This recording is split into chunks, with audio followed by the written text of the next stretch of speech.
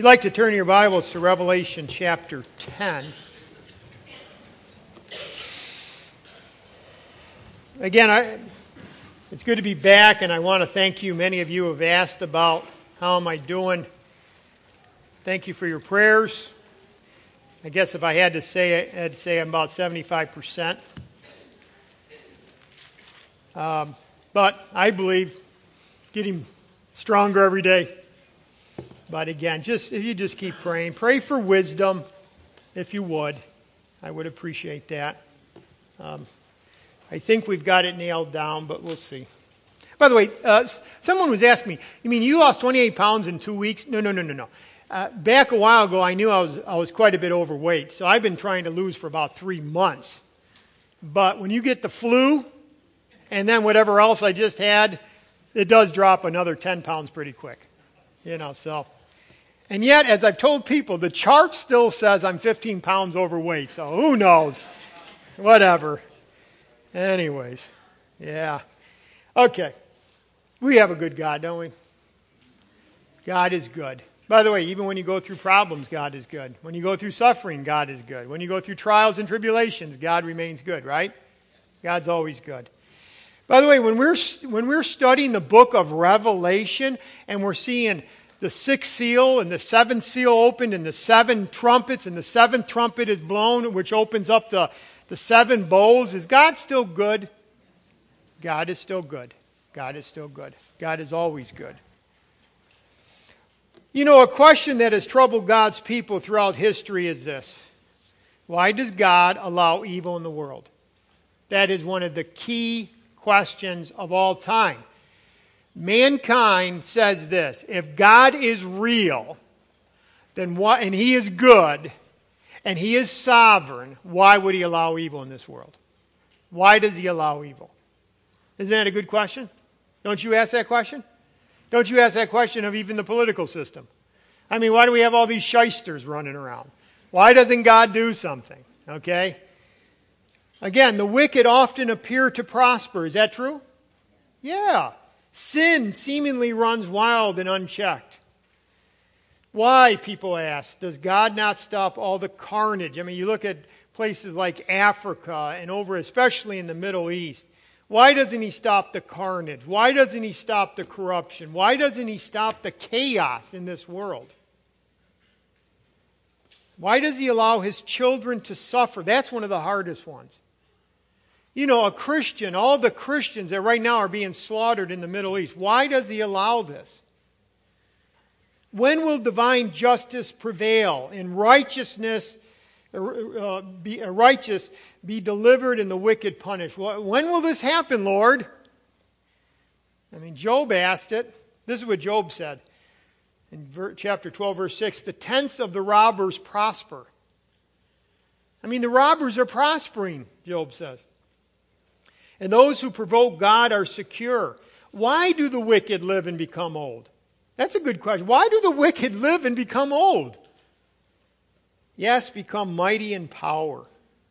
If you want, you got your hand in Revelation 10. You could go to Psalms chapter 10. Psalms 10. I'm going to read 5 verses, or write it down. Psalms 10. The psalmist asks this: why do you stand afar off, O Lord? Why do you hide in times of trouble? The wicked in his pride persecutes the poor. Let them be caught. Let the wicked be caught in the plots which they have devised.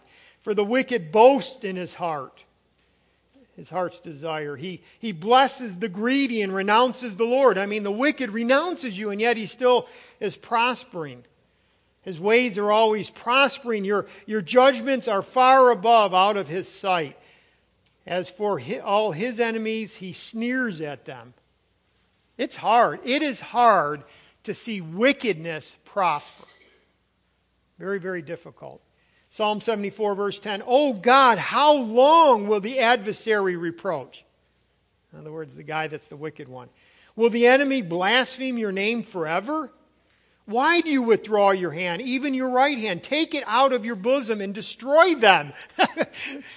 Don't you love his honesty? Just gone. By the way, I like the Psalms. I like the Old Testament because the same questions we have today were back then. Okay? This is the question of mankind and of believers. Well, you say you're loving. You say that you're holy. You say that you're sovereign. Why does the wicked prosper? By the way, those truths work together. And if you've been in ABF class downstairs, we've worked through some of that. Psalms 83 verse 1. Do not keep silent, O God. Do not hold your peace. Do not be still, O God, for behold, your enemies make a tumult, and those who hate you have lifted up their head. They're proud. Look at me. I can curse God and nothing happens to me.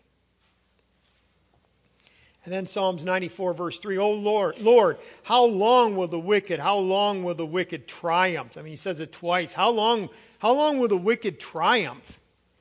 They utter speech and speak insolent things. That's proud, arrogant things. All the workers of iniquity boast in themselves. And that's what they do. See, the wicked will boast. I can curse your God. He doesn't do anything against me. I remember the story. I'm trying to think of who. Basically, there was an atheist type man and cursing God and had a speech, and a pastor stands up and the guy said, if your God is really if your God is really true, telling this past, if he's really true, let him strike me down in 5 minutes. After he had blasted God, this atheist. So they stood there for 5 minutes in the clock. And after 5 minutes, he was still standing. And he said, see, your God's not real. And the pastor just looked at, do you think that you can exhaust the Almighty God in 5 minutes? Exhaust the patience of the Almighty God in 5 minutes? And the pastor sat down. And I think, that's exactly right. God is patient.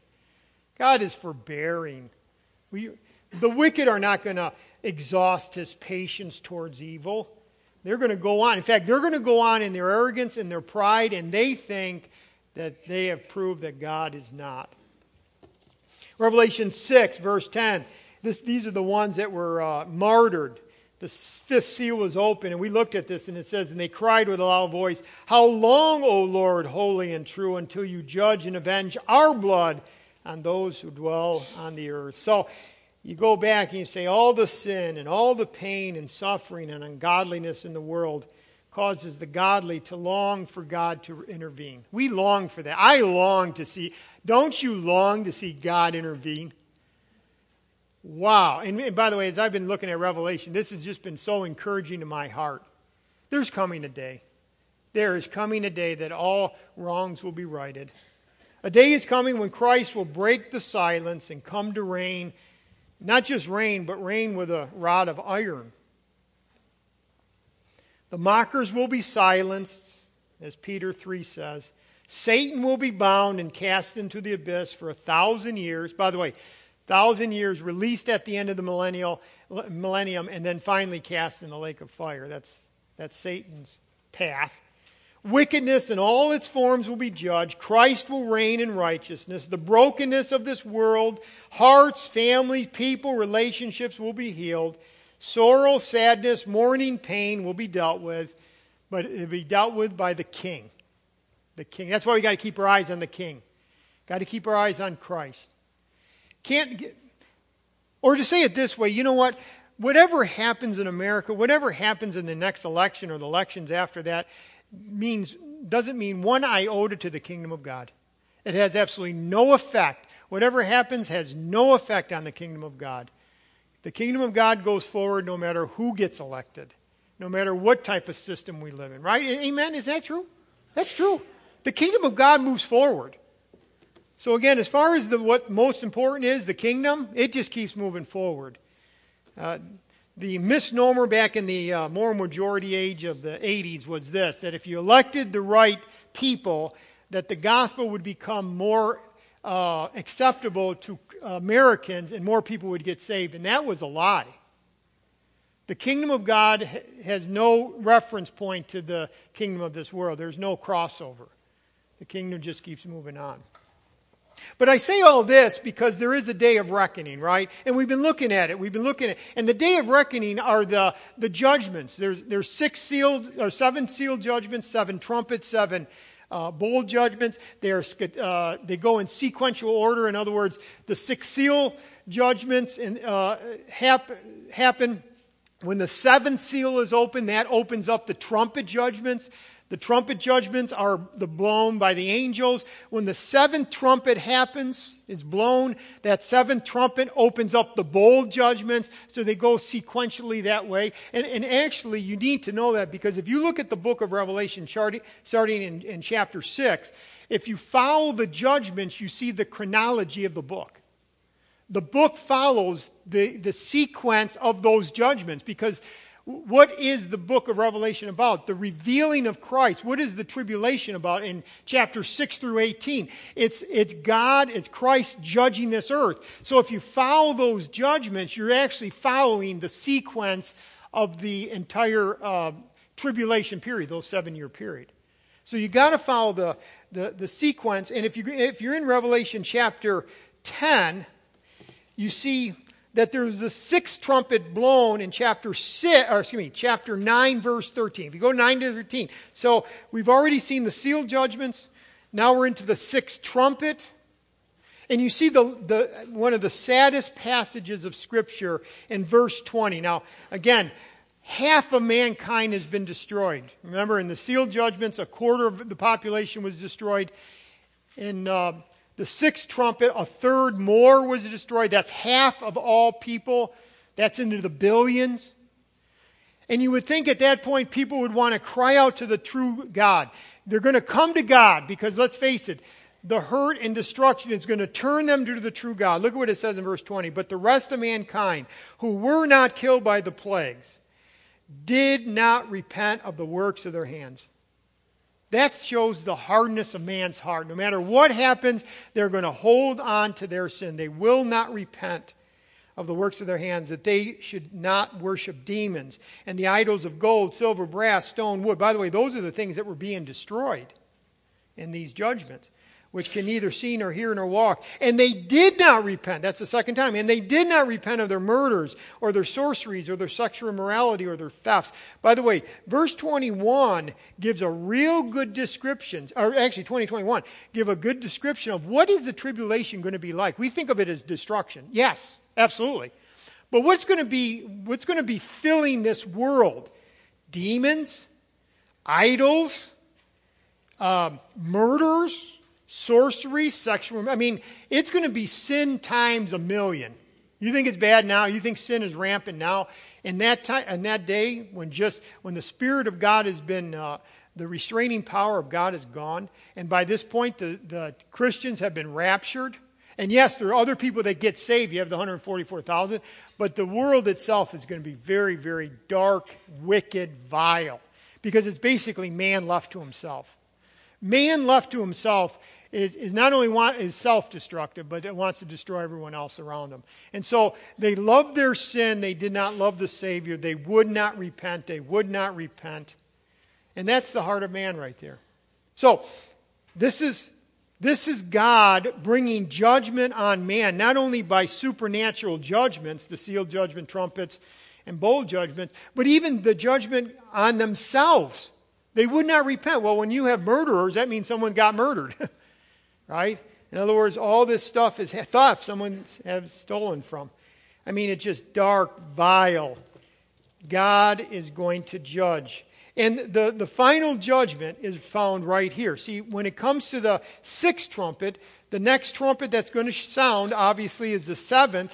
If you turn in your Bible to Revelation chapter 11, verse 15, it says, the 7th angel sounded. That's the 7th trumpet. But notice what it says, and there was a loud voice in heaven saying, the kingdoms of this world have become the kingdoms of our Lord and of his Christ, and he shall reign forever and ever. That's the end right there. Now you say, what do you mean that's the end? I thought there was 7 more bowl judgments. Well, if you go over to chapter 15, you're going to see verse 1, then I saw another sign in heaven, great and marvelous, 7 angels having 7 last plagues. Those are the bowl judgments. So For in them the wrath of God is complete. And then look it over in verse 16, verse 1. Then I heard a loud voice from the temple saying to the 7 angels, go, these 7 angels, go and pour out the bowls of wrath of God on the earth. And chapter 16 names those bowl judgments. Now, this is what you see then. Some things I want you to grab. You follow the judgments, so the sealed judgments, the trumpet judgments, the bowl judgments. That is the chronology. That's the chronology of the 7-year tribulation period. That takes you through the book of Revelation from chapter 6 to 18. Number 2, at the sixth trumpet, where we are right now, and they would not repent, there's an interlude, there's an intermission, as it were. There's an intermission from chapter 10, verse 1 to chapter 11, verse 15. There's an intermission before that final trumpet is blown. Because when the final trumpet is blown, and you look at those bowl judgments, they happen rapid fire. I mean, because it doesn't say a third of the earth, it doesn't say a quarter of the earth, it says all living creatures. So in other words, that's probably the last few weeks of the tribulation. So once that 7th trumpet is sounded, that's why he can say in verse 15, 11:15, that the kingdom of this world has become the kingdom of our Lord and of his Christ. What do you mean? When the 7th trumpet, you still have 7 bowl judgments to go. Yeah, but they're so quick. Bang, bang, bang, bang, bang, bang. Christ comes back. That's what I want you to see. That sounds really pathetic as a trumpet, but Christ comes back. Okay, so what is chapter 10 then, John? Well, actually, chapter 10 is an intermission. It's where you catch your breath. You know, long movies, I think the Sound of Music was like that, didn't they? You know, they went on for a long time. It's like, man, I got to get a drink. I got to run to the little boy's room. You know, I got to get some popcorn, intermission for 15 minutes. Kind of catch your breath, okay. Well, that's what's happening here. I mean, let's face it. You see all this death and destruction. The Lord says, you know what? My people need an intermission. They need some hope. They've seen death and destruction. Let's give them some intermission. And by the way, we saw the same thing. If you turn back to chapter 6, remember when the 6 seal judgments were opened? And it says the 6th seal, this is Revelation 6:12, the 6th seal. Well, then the 7th seal wasn't open till chapter 8, verse 1. So what was chapter 7? An intermission. Remember, it was an interlude. It was an interlude between the 6th seal and the 7th seal. And that's where in chapter 7, we find out, you know what? God has his witnesses. God always has a witness on this earth. See, the church is gone. Tribulation starts, but there's 144,000. God always has his witness. And not only has his witness, but in chapter 7, verse 14, it says there was a great multitude. Where does it say that? I know it's there somewhere. But these are the ones who come out of the great tribulation and washed their robes, made them white, and I can't find it right offhand. But the point is there's a great multitude.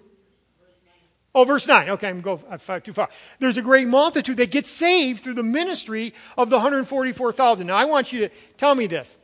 After seeing all the death and destruction of the first seals, and then you see that there's 144,000 of God's men out preaching the gospel, telling the good news, and then you see a great multitude get saved. Don't you go like this and you're, wow, God is so loving. Even in the midst of tribulation, he's still saving souls. This earth never gets so dark that people can't turn to God.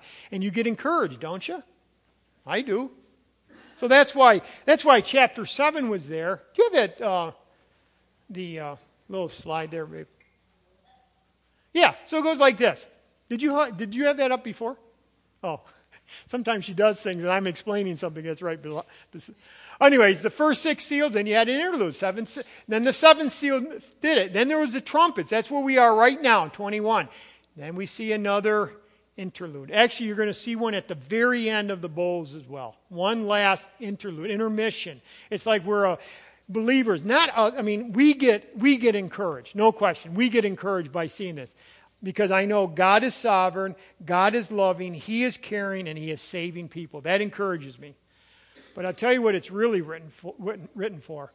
the believers that are going to find themselves in the tribulation. See, remember, they're going to have the book. They're going to be able to track this. They're going to track it. I mean, what are the witnesses? What are the 144 witnesses going to be preaching? Pretty much out of the book of Revelation and the prophets of the Old Testament. See, the Lord said it. See, it's happening. Okay? So again, there's this intermission, this interlude. And that's what we're going to look at today, chapter 10. So if you're there, let me read it for you so that we kind of get the overall context. So again, the sixth trumpet has happened, and now there's a stop in the chronology of the laying out of the 7-year period. See, we're just stepping back. By the way, chapters 12, 13, 14 also step back. From this point on, there's going to be a lot of times where the chronology stops, and God steps us out and gives us another piece of information about the whole tribulation. Okay, so that's what you got. Just think of the judgments are what you track the 7-year period through. But then he's going to step you back and say, hold on, let me tell you about my 2 witnesses. Oh, let me tell you about the whore of Babylon. Oh, let me tell you about the economic system. Okay? Oh, let me tell you about the Antichrist. And he just steps us out of the chronology and says, let me give you this piece. And then he steps us back in by saying, and the 7th angel blew. See, now you know, okay, now the chronology is moving down the path again. Okay, let me read this. Chapter 10. I'll read the whole chapter. And I saw another mighty angel coming down from heaven, clothed with a cloud. And a rainbow was on his head, and his face was like the sun, and his feet like pillars of fire. He had a little book open in his hand, and he set his right foot on the sea and his left foot on the land. And he cried with a loud voice as a lion roars.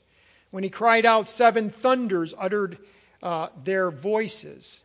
Now when the 7 thunders uttered their voices, I was about to write. Now that's interesting. I was about to write, but I heard a voice from heaven saying to me, seal up the things which the 7 thunders uttered, and do not write them.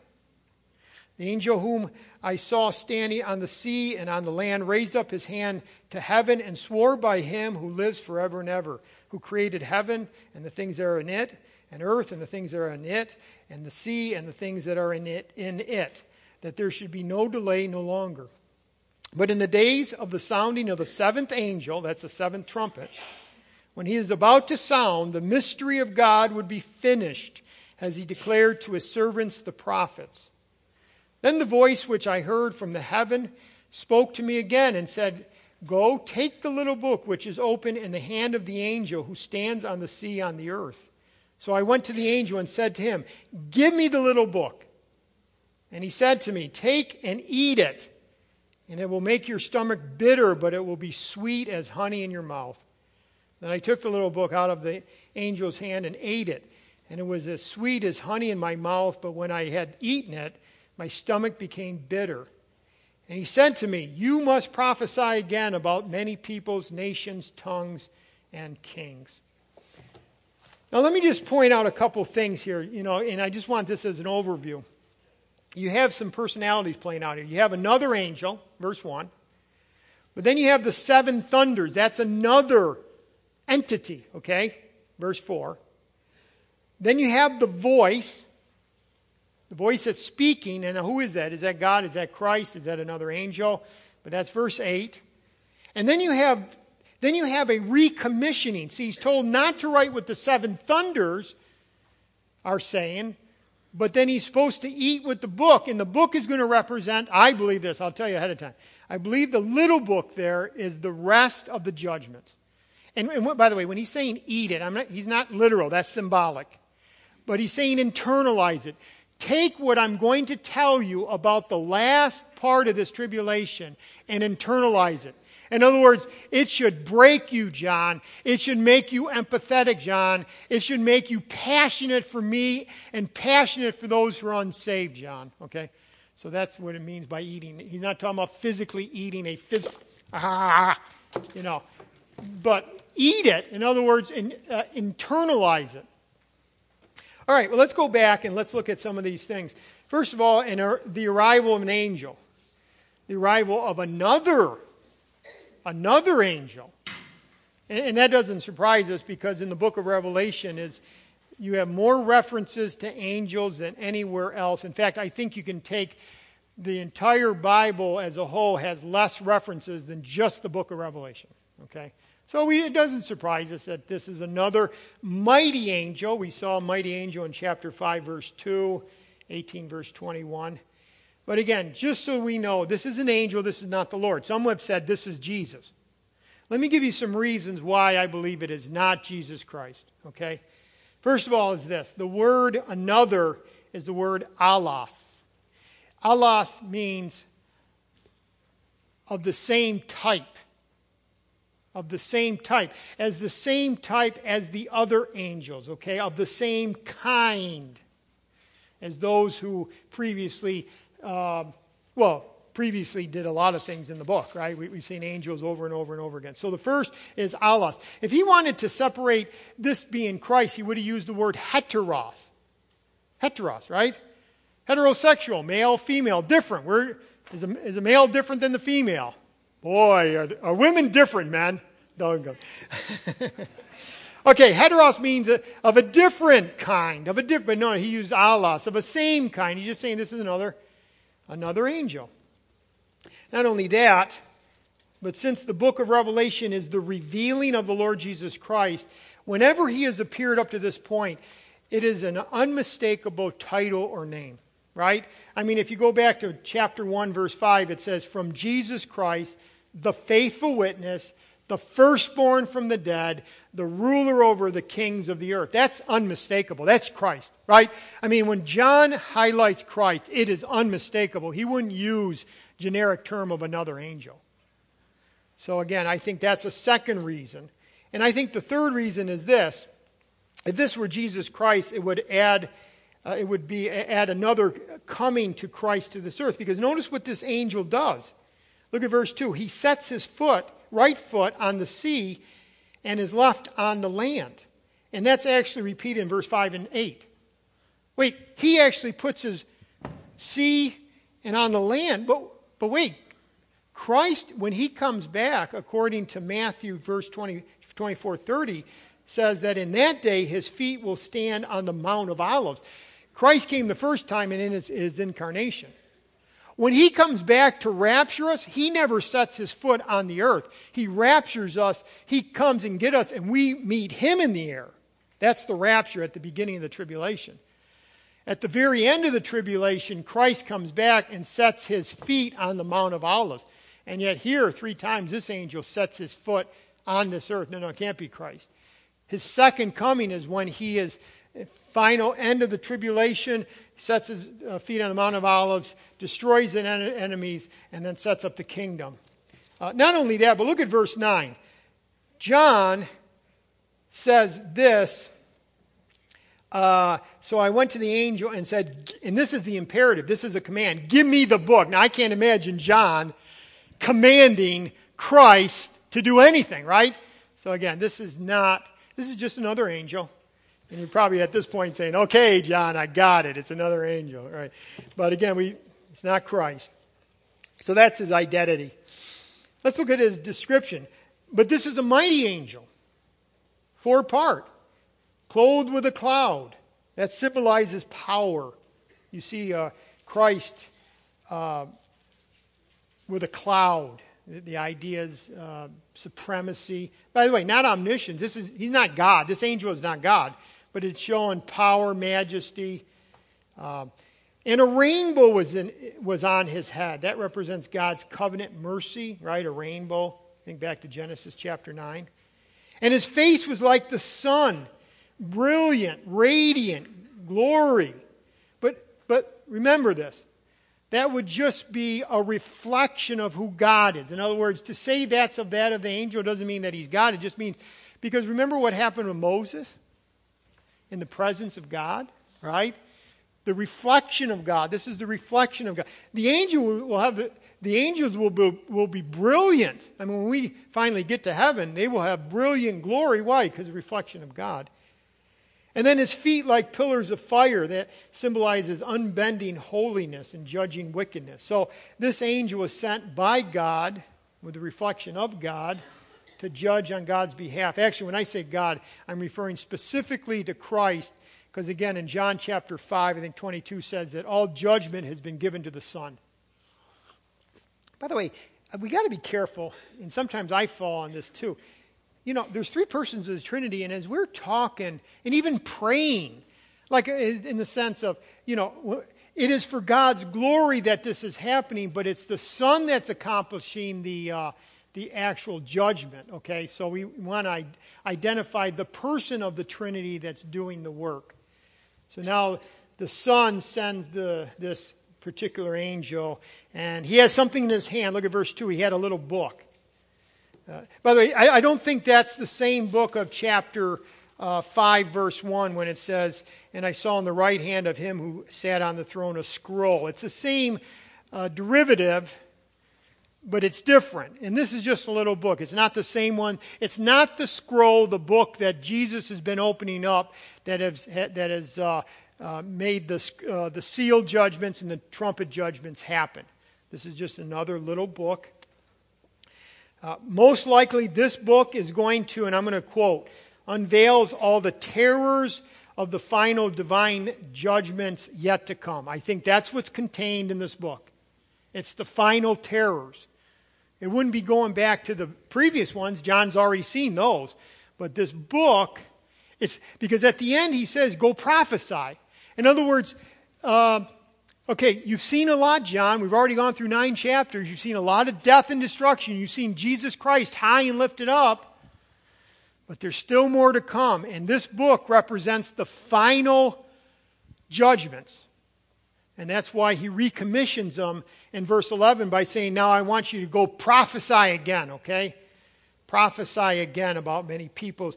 In other words, your job's not done. Boy, you think a lot has happened, but now there's still more. So that's what's contained within this little book. How is God going to respond to the final half of the population that have not died, the final population that has not repented? They would not repent of their immorality. They would not repent of their idolatry. They will not repent of their demon worship. This is how God's going to respond. And then finally, his authority. And he set his right foot on the sea and his left on the land. Again, this action demonstrates God's sovereign authority to judge the entire earth. But God is using one of his instruments. But it's talking about authority here. Because notice, you can even see it in verse 3. And he cried with a loud voice. That shows authority. As when a lion roars. When he cried, 7 thunders uttered their voices. Something else now. So we see the angel, we got the little book. We understand that. This is an interlude. This is to encourage the saints. The saints that are living today.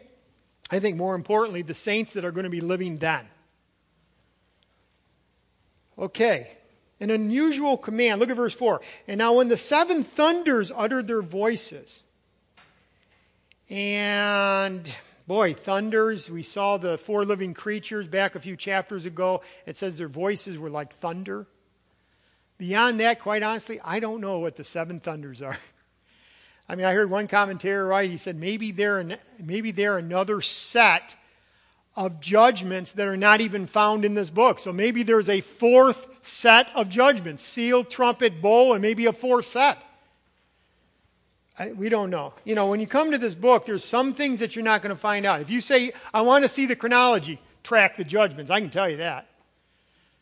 What's the main subject of the book? Christ. Who wins in the end? God. Who doesn't win in the end? Wicked. All right, but, there's going to be some things. But whatever they utter, now again, 7 thunders,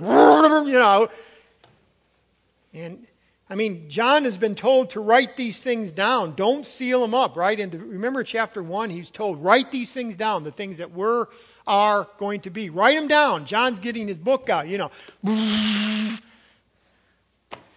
But now notice what happens here. I was about to write, but I heard a voice from heaven saying to me, now who's the voice? Is it God the Father? Is it God the Son? Is it God the Spirit? Is it another angel? We don't know. Just another voice. Just a voice. But a voice from heaven saying to me, seal up the things which the 7 thunders uttered. In other words, Don't write those. Don't write those.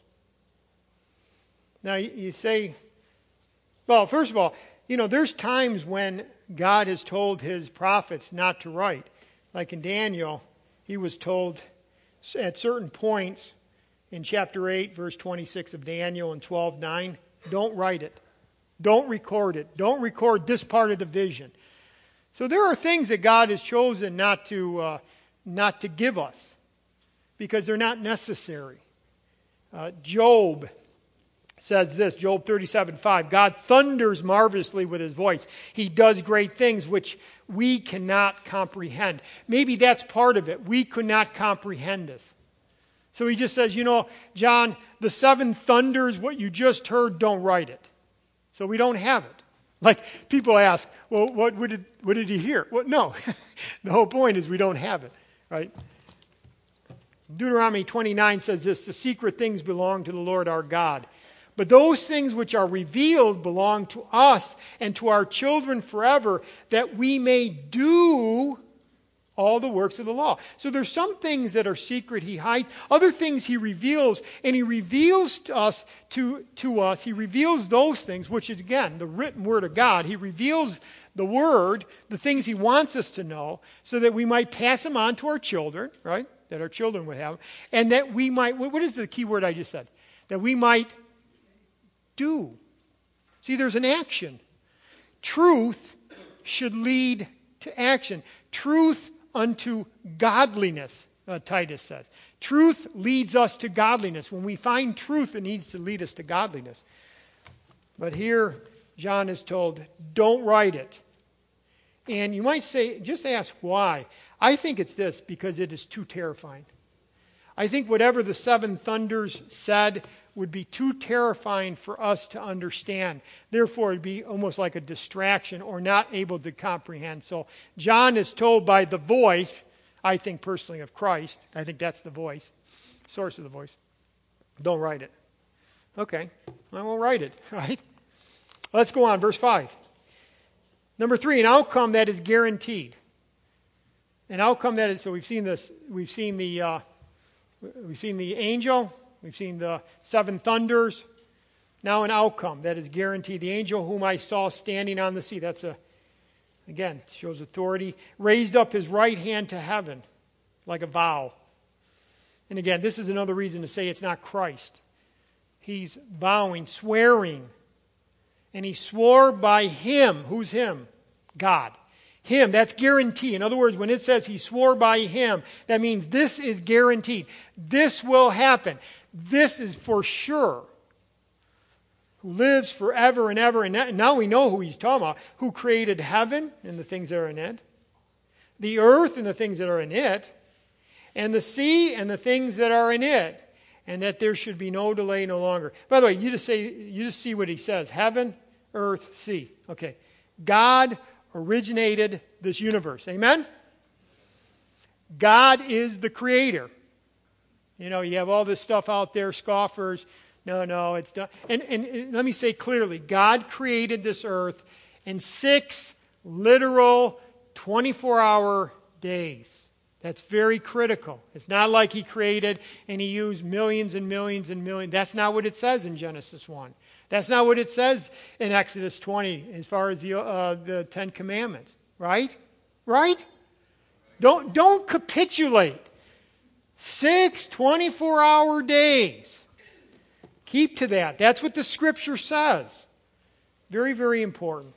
So again, we identify. But see, because he is the creator, there's something else we find out about God here. He is the all-wise, all-powerful one.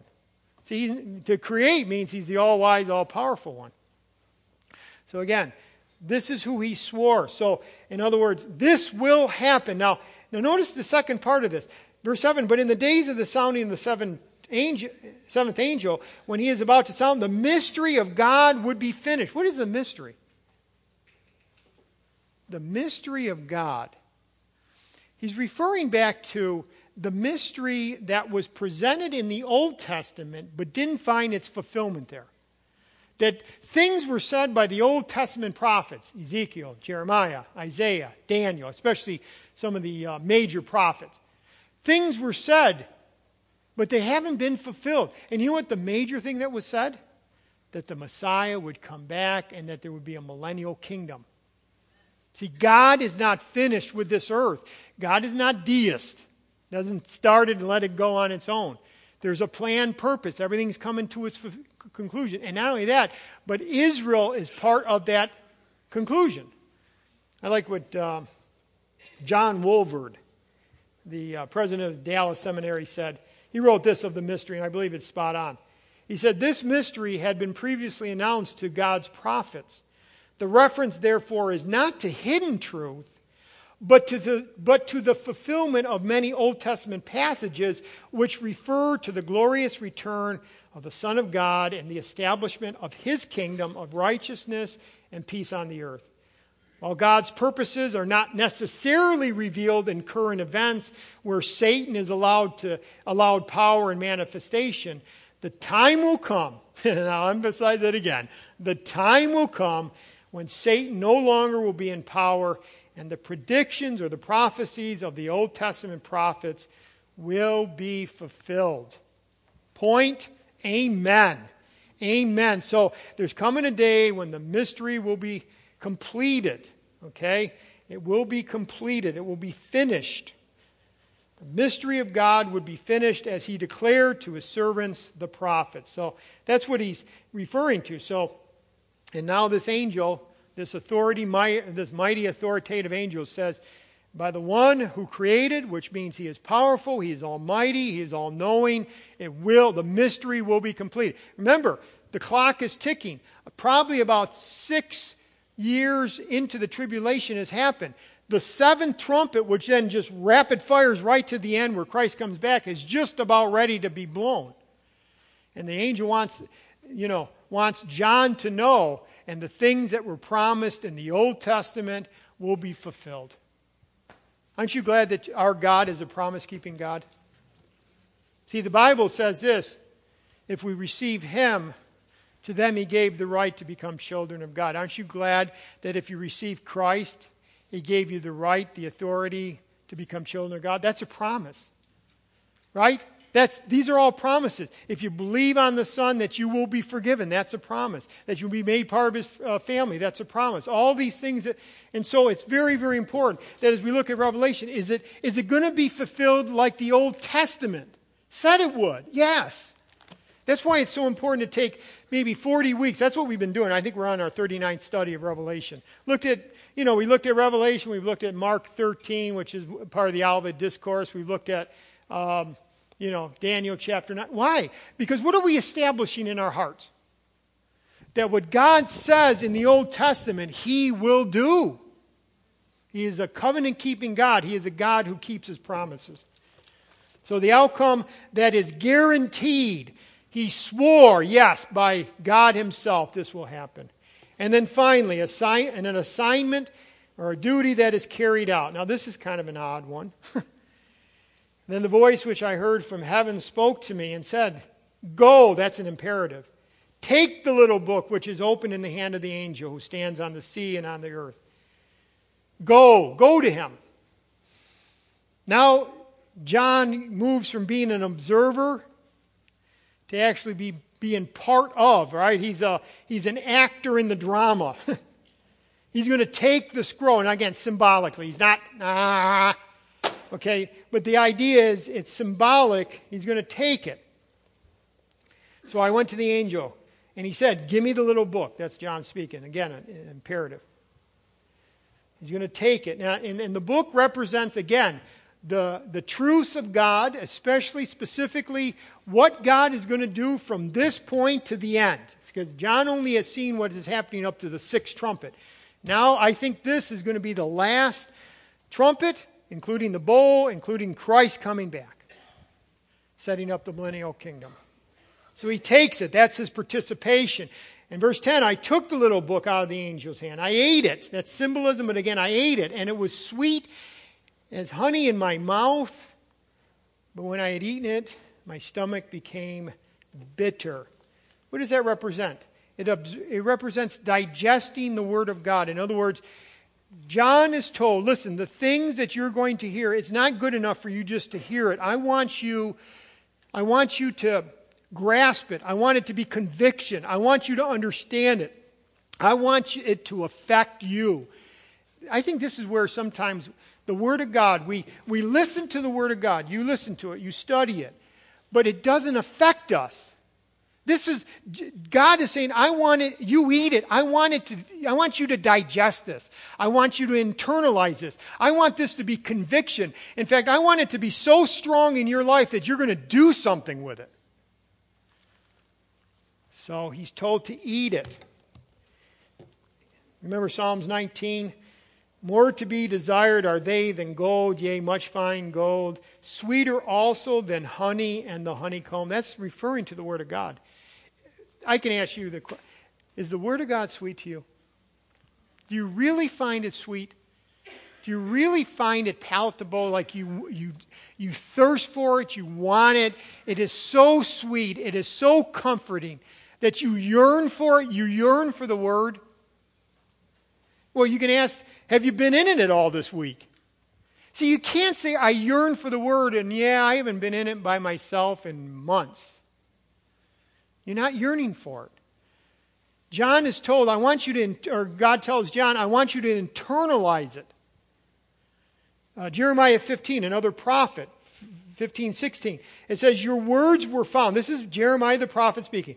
Your words were found, and I ate them, and your word was to me the joy and the rejoicing of my heart. I just love your word. For I am called by your name, O Lord God of hosts. I just love it. So John is told to internalize it. And I think the best way you can do that is you meditate on it.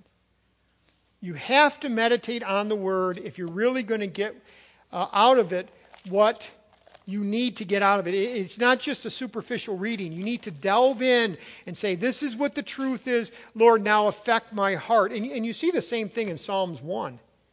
Remember the first part of Psalms 1, blessed is the man who doesn't walk in the counsel of the ungodly, stand in the path of sinners, sit in the seat of the scornful. But, what does it say? His delight is in the law of the Lord, and in his law he meditates day and night. You know what's going to stop many of us from meditating on God's Word? The remote control. Because at night, when you have time and you could focus, and you know what we do? Where's that remote control? And if you can't find the remote control, you get even nervous. Where's that remote control? I can't operate my TV. Remote control, media, internet, Facebook, iPods, iPads, iPhones, whatever. But the point, it's not wrong to have them. But I'll tell you what, if you have a greater consumption with those things than with the Word of God, you're going to have a fleshly, carnal mind. That's all there is to it. You can't get away from it. So John is told, consume it.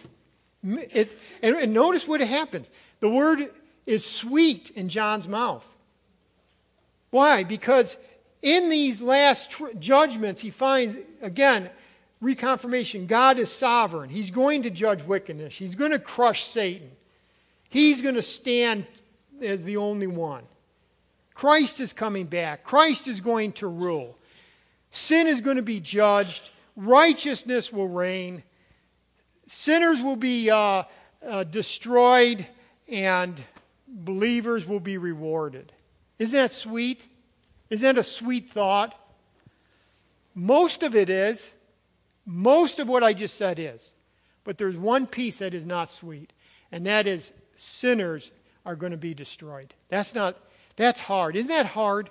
That's very, very hard. And that's why, when he first put it in his mouth, first response to God's word, praise God, he's holy, he's just, he's all powerful, he wins.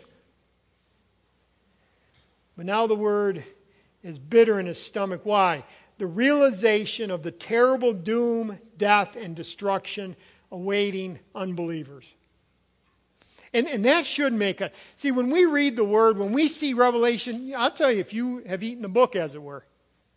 And I mean symbolically. Have you ingested this? You know what it should do? Boy, it's sweet. Christ wins.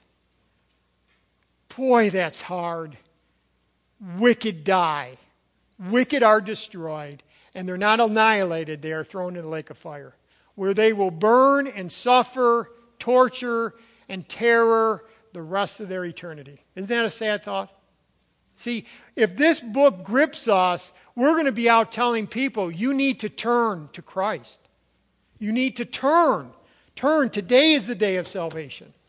So that's why it's both sweet and bitter. Yes, Christ reigns. Satan is destroyed. Wickedness is destroyed. But wait, the wicked are people.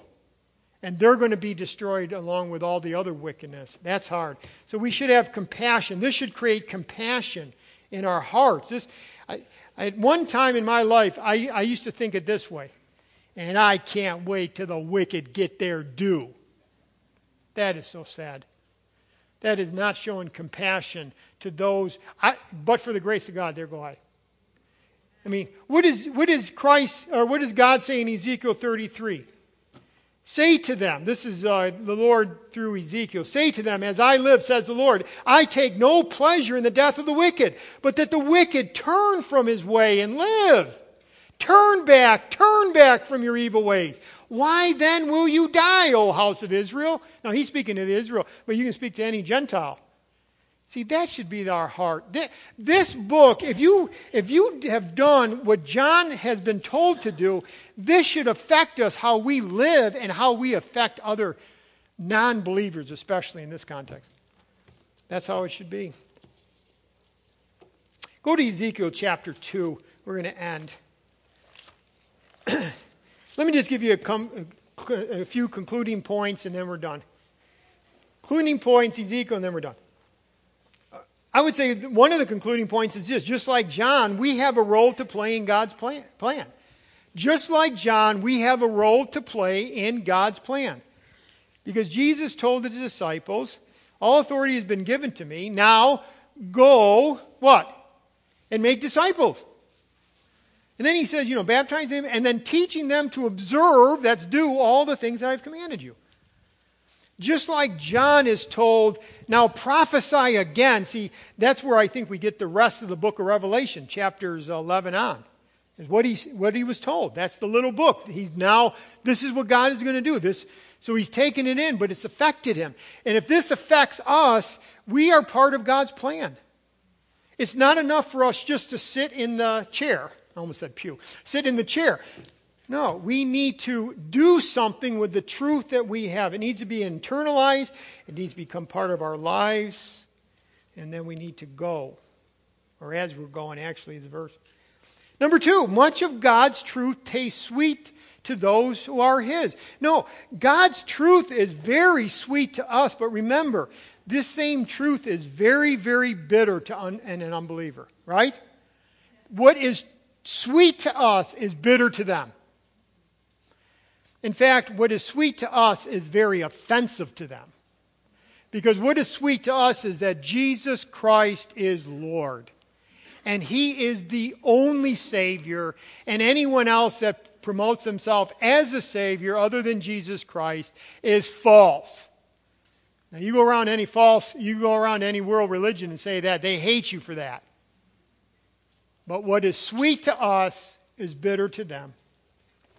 And then number 3, to have a passion for the heart and mission of God, in other words, to really feel God's pulse, as it were, we have to eat His Word. Okay, what I mean, again, we got to hear it, we have to digest it, we have to live it, and then proclaim it. It's not enough just to hear it. We have to. Many of you are hearing it. You're not like zoned out. We had a guy years ago sit right about there, and like about halfway through the service, you almost hear him snoring. Well, at least you're hearing it. But I want you to take it home. I think one of the reasons we don't change quicker is we don't meditate on it. We got to hear it, then we got to meditate on it. Number 3, we've got to live it. I'll tell you what, if you don't live the Word of God, it's almost like God, and I've seen this in my life a few times. He just puts a pause button. Oh, you're not willing to live my word? Pause. And I'm telling you, it's like a pause. You will not. It was almost like you can't get any more out of it. Oh, you want to live it now? Oh, yeah. Yeah, I'll let you start living. I'll let you start learning more. You want to really learn, live it, but then proclaim it. Proclaim it. Ezra did this. It says he prepared his heart to seek the law of the Lord, to do it, to teach, and then to teach the statutes and the ordinance of Israel. So he knew it, he did it, he lived it, he proclaimed it. That's always the case. It's not just about hearing it. Ezekiel chapter 2. Now again, Ezekiel doesn't go to the Gentiles. He's going to the ungodly nation of Israel. And by the way, they are an ungodly group. They are stubborn. Look at chapter 2. He says, I'm sending you, verse 3, sending you to the children of Israel. They're stubborn. They're rebellious. They're impudent. I mean, you see that all in verses 1 to 5. They're not a good group. They don't like prophets. You think of Israel like, no, they don't like you. Ezekiel, they don't like you. They don't like your message, but I'm going to send you anyways. And look at verse 6. And you, son of man, do not be afraid of them. They might try to kill you. Do not be afraid of their words or dismayed by their looks.